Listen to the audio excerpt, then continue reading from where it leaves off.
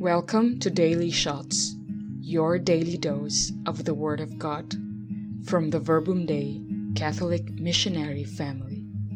If you only knew how I long to be near you. If you only see the water thirsty for the thirsty.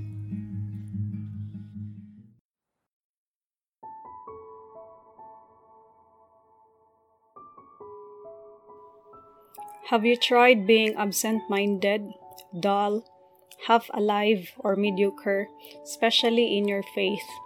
Let's see how Jesus handles this episode of our journey with Him in our Gospel today from Mark 8:14-21. The disciples had forgotten to bring enough bread and had only one loaf with them in the boat.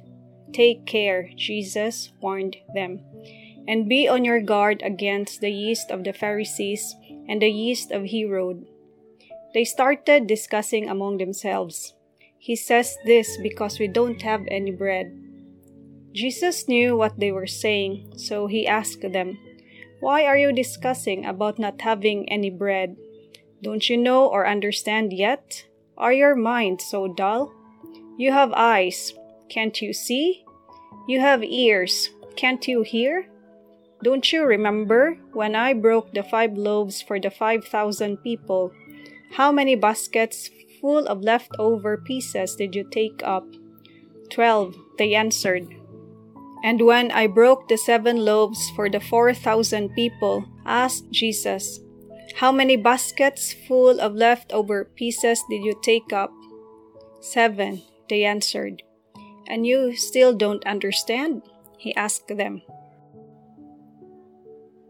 In this passage, we can tell that Jesus was simply direct in trying to wake up the senses, eyes, ears, and just include the heart too, of the disciples, especially their sense of faith. In addition, His way of reminding them or calling their attention was to make sure He and the disciples were having the same tracks of thought and having the same focus, not a different agendum of their conversation. In short, Jesus wanted to activate in them the gift of understanding. I remember my experience during the first quarter of last year when I lost sense of perspective. I may be kicking, but I was actually half alive. I couldn't get it moment. My mind was simply dull and absent-minded in faith. My heart was simply hardened that time, just like how Jesus said in the passage, "You have eyes, can't you see? You have ears, can't you hear?" This had an impact on me because I knew I was simply living in mediocrity that time. And so during the last quarter of last year, a dear friend of mine and a faithful lay member of Verbum Dei as well, unexpectedly referred me to a job at her workplace, Treatment and Rehabilitation Center for women who are substance dependents or into drugs. Luckily, I got hired on the same day of interview and had to start working the next day. So, what have I perceived or understood or become in my actual encounter with this kind of reality like drug addiction and meeting people with different traumas and woundedness in life?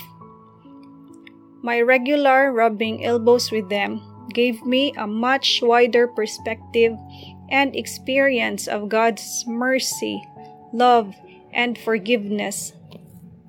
And truly without GPS, God positioning system, my life would be in chaos. In life, sometimes Jesus has to take us in a boat too, just like the disciples.